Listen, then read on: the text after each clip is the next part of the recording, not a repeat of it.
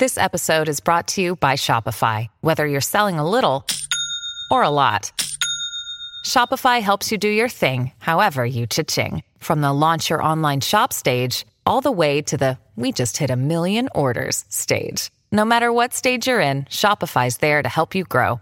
Sign up for a $1 per month trial period at shopify.com/special offer, all lowercase. That's shopify.com/special offer. This is not your century. This is Not Your Century, where we celebrate the news and the news media of centuries gone by.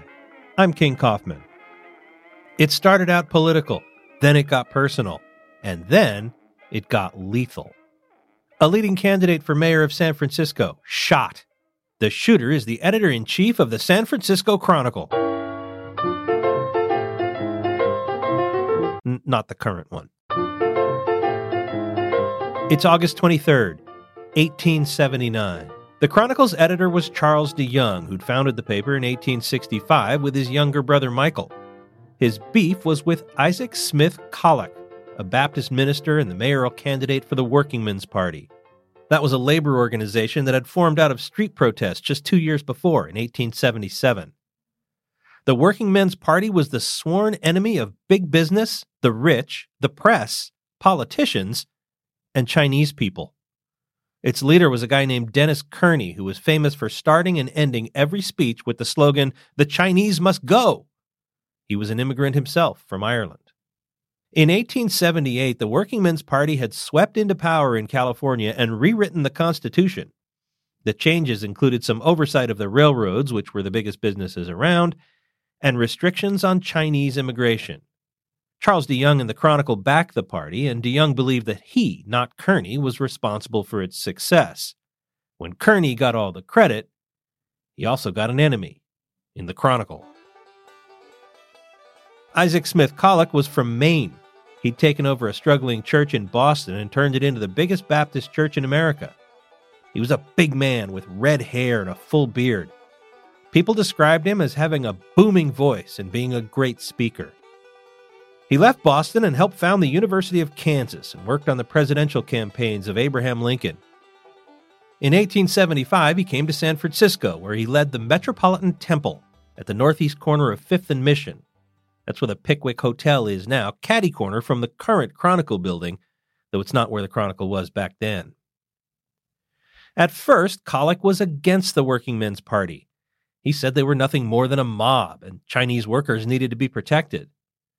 But he was interested in political power. So, in a dramatic speech on July 4th, 1878, he made a stunning about-face. He said labor must be respected, and the Chinese must go.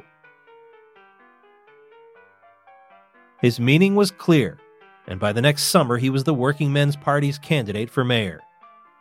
Now, Collick had a past.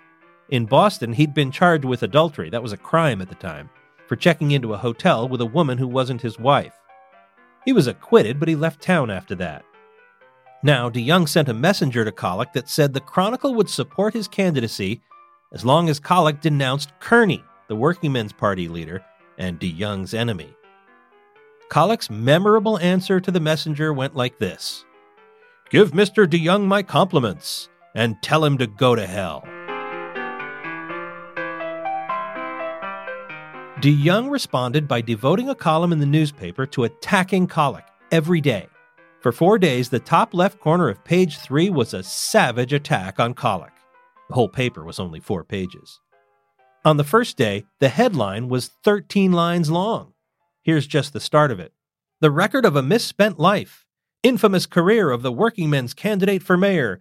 Driven forth from Boston like an unclean leper."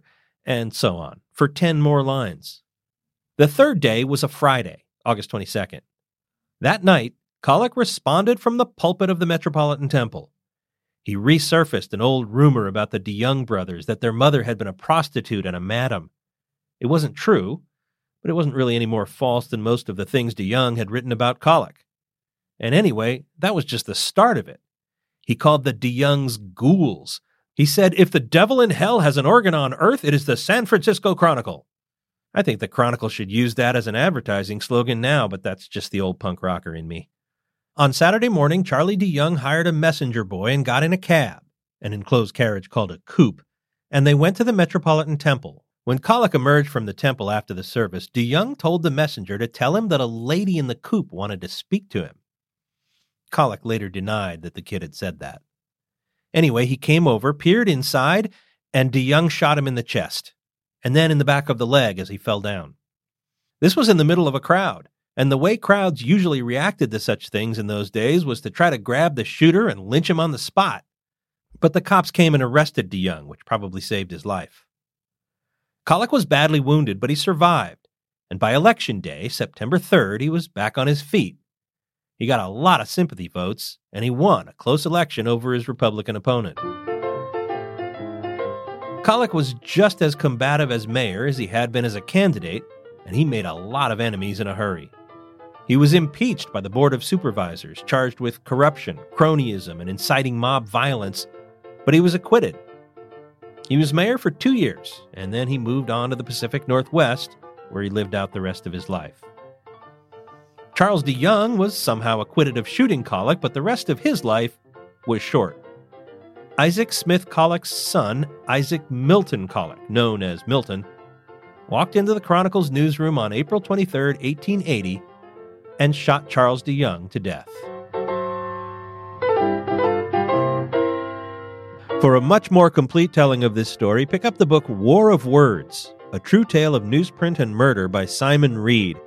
It was sitting on my desk for a few days while I was working on this show, and about a half dozen of my coworkers stopped by as they were walking past, and they said, "Hey, that's a good book."